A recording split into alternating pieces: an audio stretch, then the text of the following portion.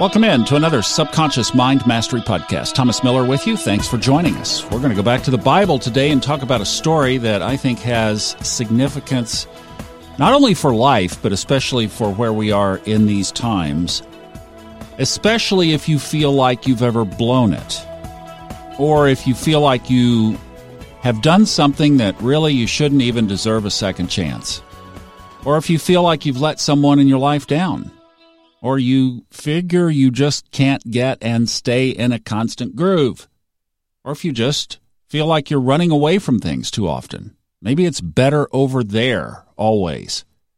Or if you just flat out feel like a schmuck,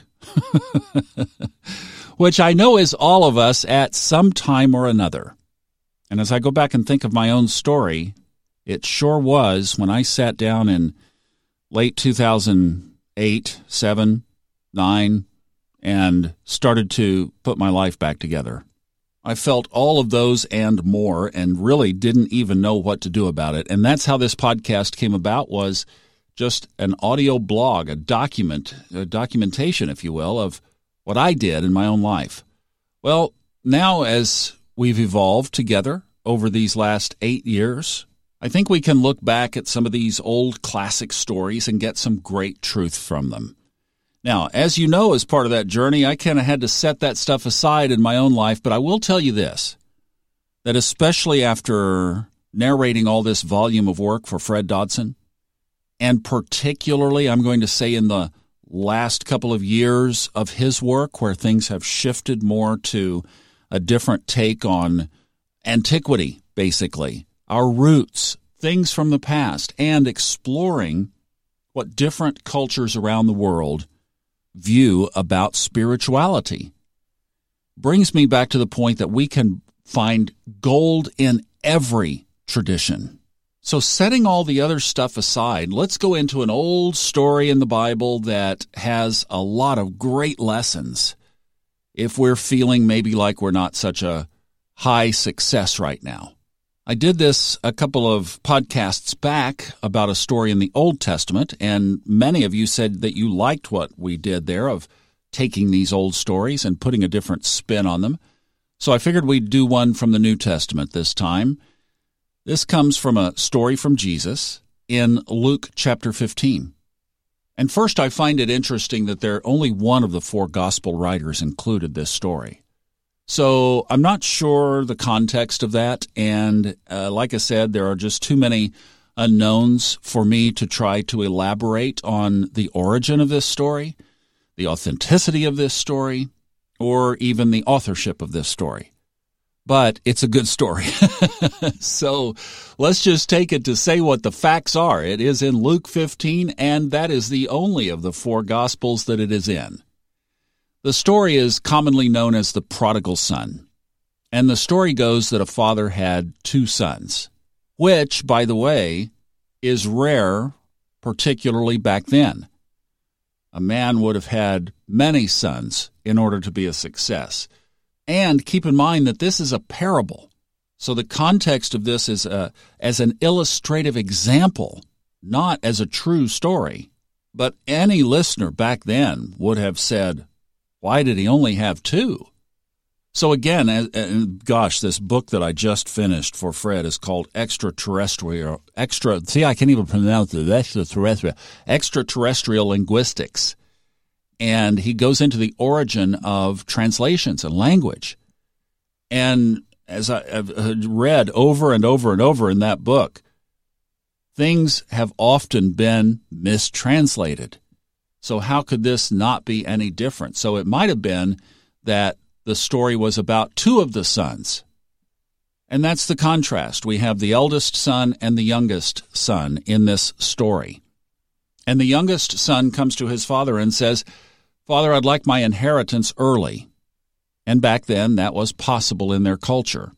So the father, who was a successful rancher and had acreage and crops and livestock, was successful enough that he took what he had and cut it in half and gave half of it to his son. The son then traveled to a land far away where he partied and lived it up and drank it up and blew all the money. So after he blew all the money, he didn't have any friends left, and he was out of work, so he had to go find a job, and he couldn't buy a bus ticket to get back home, so he ended up feeding some pigs. And the story says that the corn that he was feeding the pigs even looked good to him. And then it says something very key. It says that he came to his senses, and he said to himself, I will go back to my father's house, because at least the servants there have it better than I have it here. That was me in 2007, 8, 9. That was me coming to my senses and realizing I've got to do something about me. Quit blaming everybody else. Quit looking to outside sources. Taking an inventory of what is around you and saying, I've blown it, and I need to do something different. In this case, it involved returning back to home base and trying to see what he could get. Well, it says that his father saw him coming from a distance. Isn't it interesting that the dad, the father, was watching for his boy? And he ran to embrace him. Isn't that what we would do for our kids? Oh, I know today with boundaries, yes, possibly with boundaries, but you know where our hearts would be. I know, again, personally, this happened in my own story, because during those dark years, my own son pulled away from me, and when he finally started to come back, boy, was that ever a happy day, and there was just no even questioning of what had happened, why, or anything else. It was just, welcome back. Well, in this story, the dad was very happy, and so they put on a party and had a barbecue, had a big celebration. But not everybody was celebrating. Now the spotlight of the story changes from the father and the son to his oldest boy, who was standing over in the corner chewing his tongue. He was pouting. He was not participating in the party. So now look at the levels of energy that we shift to. So here we've had the son who ran away, the father, the love of the father, the joy of the father, the celebration of the father, these high energies. And we have somebody over in the corner of the room pouting. Boy, isn't that the way it is in this human existence? We have something to celebrate, and how many times is there somebody who rains on our parade? They dampen the energy. They bring things to the table that take the air out of the balloon. They kill the mood. So we go from the father's energy to the son's energy of what? Revenge, anger. We go from the highest levels of energy to the lowest levels of energy. And it just shows you that this other boy is holding on to areas of superiority and certainly a lack of forgiveness. And, quite honestly, a hyper-inflated ego, because he had the perspective of all the right that he had done and all the bad his brother had done, and how the never the twain shall meet again, basically. I'm not going to go over there with him. And the story concludes with this dialogue between the father and the son, and the father's point to the son was, we should be rejoicing because my son who was lost is now found. The boy has come back home. Now, if we extrude some presumptions after the story ends, we don't know, but we could presume that there was no inheritance left. We could presume that the boy had to work for the rest of his life. We could presume that he realized he had made a massive mistake that cannot be retracted any further. But we leave the story on a high note that basically the boy is back and we should celebrate. I have all kinds of takeaways from this, but let's just roll through about 4 or 5 here, okay? So one is, boy, is this ever a mistake of youth? And I know that a lot of younger people tune into this podcast. And one of the things that I would advise, in fact, for all of us, is that whenever we get to the point where things look better over there, somewhere on the other side, particularly if it has definitions of being easier, more glamorous, sexier, maybe frivolous or adventurous. You know, especially today in these times, I would say that we should guard ourselves against thinking that it's better on the other side. And boy, I know that it's easier to look at a current situation, given whatever it is, and I'm talking about relationship, job, geography, any of it, and think that it's just not what we want. And I'm not saying don't improve yourself. Please know the difference. And I think that's the key in this story, is the boy took the money and ran and partied. You see what his motivations were. You understand where his heart was. He wasn't trying to improve himself spiritually.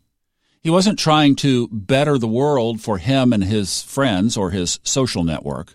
He wasn't trying to start a new Christian ministry or a radio program. He was wanting to party, and that was his only perspective. It was the easy way out of what he thought was a confining situation. That's what I'm saying to guard yourself against. Oh, I would say on the other side of the coin here, absolutely look to improve yourself. I mean, that's my current story right now, is I looked at where I was, and I knew that it was not matching the energy of what would bring out the best in me, and I looked to improve it. I changed something. I changed geography, and there was instant improvement. So I think that, yes, we can always do that and always following our hearts. What I'm talking about is that rebellious streak that we all have at various times. We've all had that wild child moment. That, you know, you've ever seen a wild horse? You ever seen the eyes of a wild horse? That's what I'm talking about. Now, let me say this, that if you are in a point where you want to go try something, okay, you want to have a little wild moment, what I would suggest, and a great lesson from this story that I doubt you've probably heard in church, is if you do, at least on the front end, put what in the stock market they call a stop loss on your activities.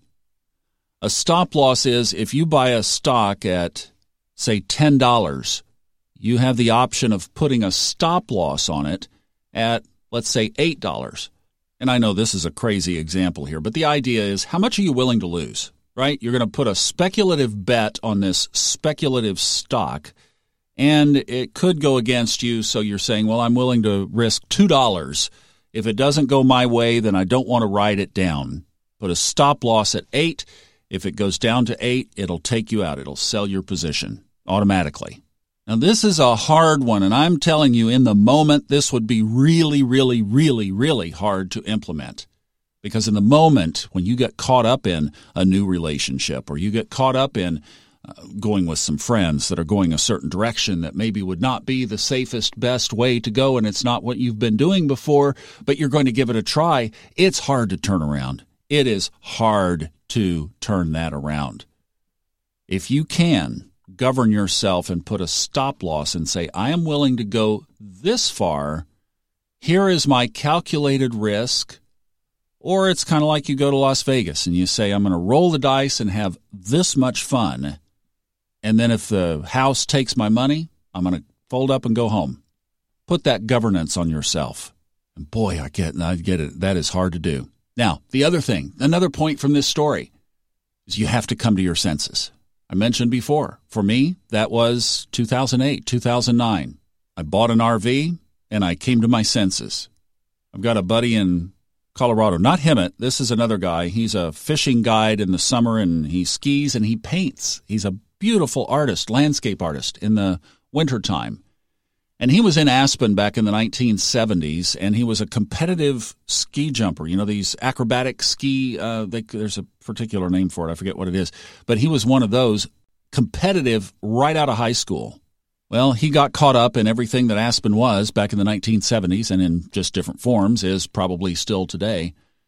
And when he knew that his life was in trouble, he said one Saturday morning he called all of his friends and his current girlfriend to a breakfast meeting at a restaurant. And he told them that he was going to go solve his problem of drugs and alcohol. And he said he wanted everybody at the table out of his life. He said it was something that he had to do by himself, and he fully knew, and he told them, I may not come back. I may not make it through. A few months later, he was living under a bridge, and that was his moment of coming to his senses. He's been alcohol-free since 1970-something. I forget the year. It's a long time ago. But he came to his senses, and he turned his life around. You have to come to your senses. And I really do like the way that this story reads. If you read the story out of Luke, you see that the boy did not just do a big beating himself up game.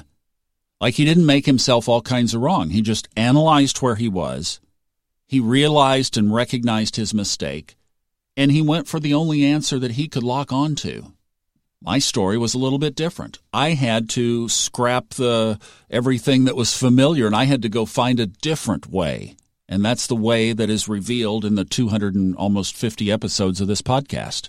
So however you do it, the genesis of a transformed life is that you have to come to your senses. Or like in this story, you have to say to yourself, it says he said to himself, I'm going to go back. And that's what you have to do. You have to come to your senses and say to yourself what the action is that you're going to take in the direction of resolving the problem. That's what begins the journey home. Now, here's another great lesson, especially for these times. And I'm thinking now kind of from the astrological correlations that I talk about a lot on the Fun Astrology podcast, is that during this time that is governed by this returning to structure and foundation and changing what doesn't work, do a life evaluation where you look around the corners and pockets and areas of your life where you might be squandering, excessively partying, quote unquote, and that might not be with friends and drugs and alcohol. It might be just little self-indulgences that are not the best. It might be living frivolously, unnecessarily. It's doing things that are not moving you in the direction that you really could be growing from a soul and spiritual perspective, but there's these obstacles that are in the way, see? So the question is, where could you be more like the father or like the elder son? And I say this from the context that the dad and the elder son were back at the farm working day in and day out. They were keeping the business going. They didn't have the wild eye on the party scene. They had the wild eye on next year's crops. They had the wild eye on a cow that might need help giving birth in the middle of a cold night.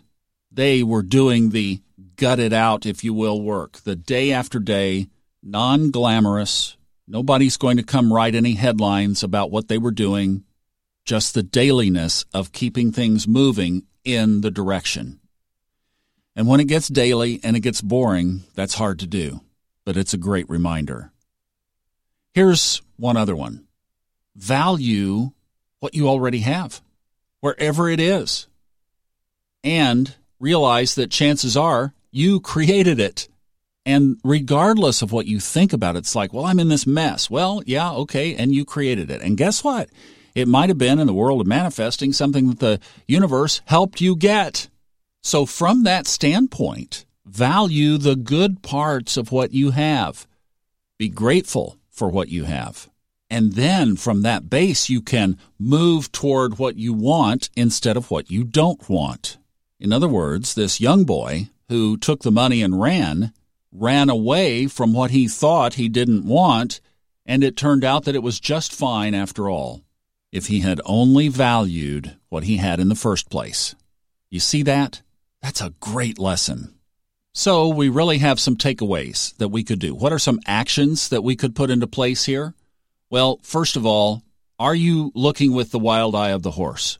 If you are, I would encourage you to queue up the Bob Newhart video on YouTube called Stop It. Just Bob Newhart, Stop It. And I would say, stop it! Because chances are it can lead you down a bad path. If you are looking at something with the wild eye of the horse, put a stop limit on it. How much are you willing to go down that path? Second thing, if you find yourself in a position where you need to come to your senses and do it today. Let this be the podcast that would be the trigger of you coming to your senses. Also, in this time of structure, do a self-evaluation. Get out your journal and write down any areas that come to mind that could be tightened up. I've mentioned that so many times on here, but I think this is yet another reminder because that's the predominant energy that we're under right now. Tighten up loose ends. Where could you shore something up? And then the next thing is just in a moment of gratitude, really, you could take another page of that journal and express gratitude as you look through the areas and chapters and sections of your life of the things that you do have, because you've earned it. You've created it. You've been given it by the universe. So value and treasure what you do have, even if it doesn't seem like it's perfect. And then you can move from there. I hope this helps. This has been a great little exercise for me. I learned a lot of lessons from it. I've got some activities that I'm doing in my journal because of it, and I hope you will too. Thomas Miller, thanking you for stopping by again on the Subconscious Mind Mastery Podcast. And as always, enjoy the journey. The opinions on this podcast are those of the host, based on personal experience only, and are not intended as medical or psychological advice. If you are experiencing symptoms that require professional treatment, please contact a licensed medical practitioner.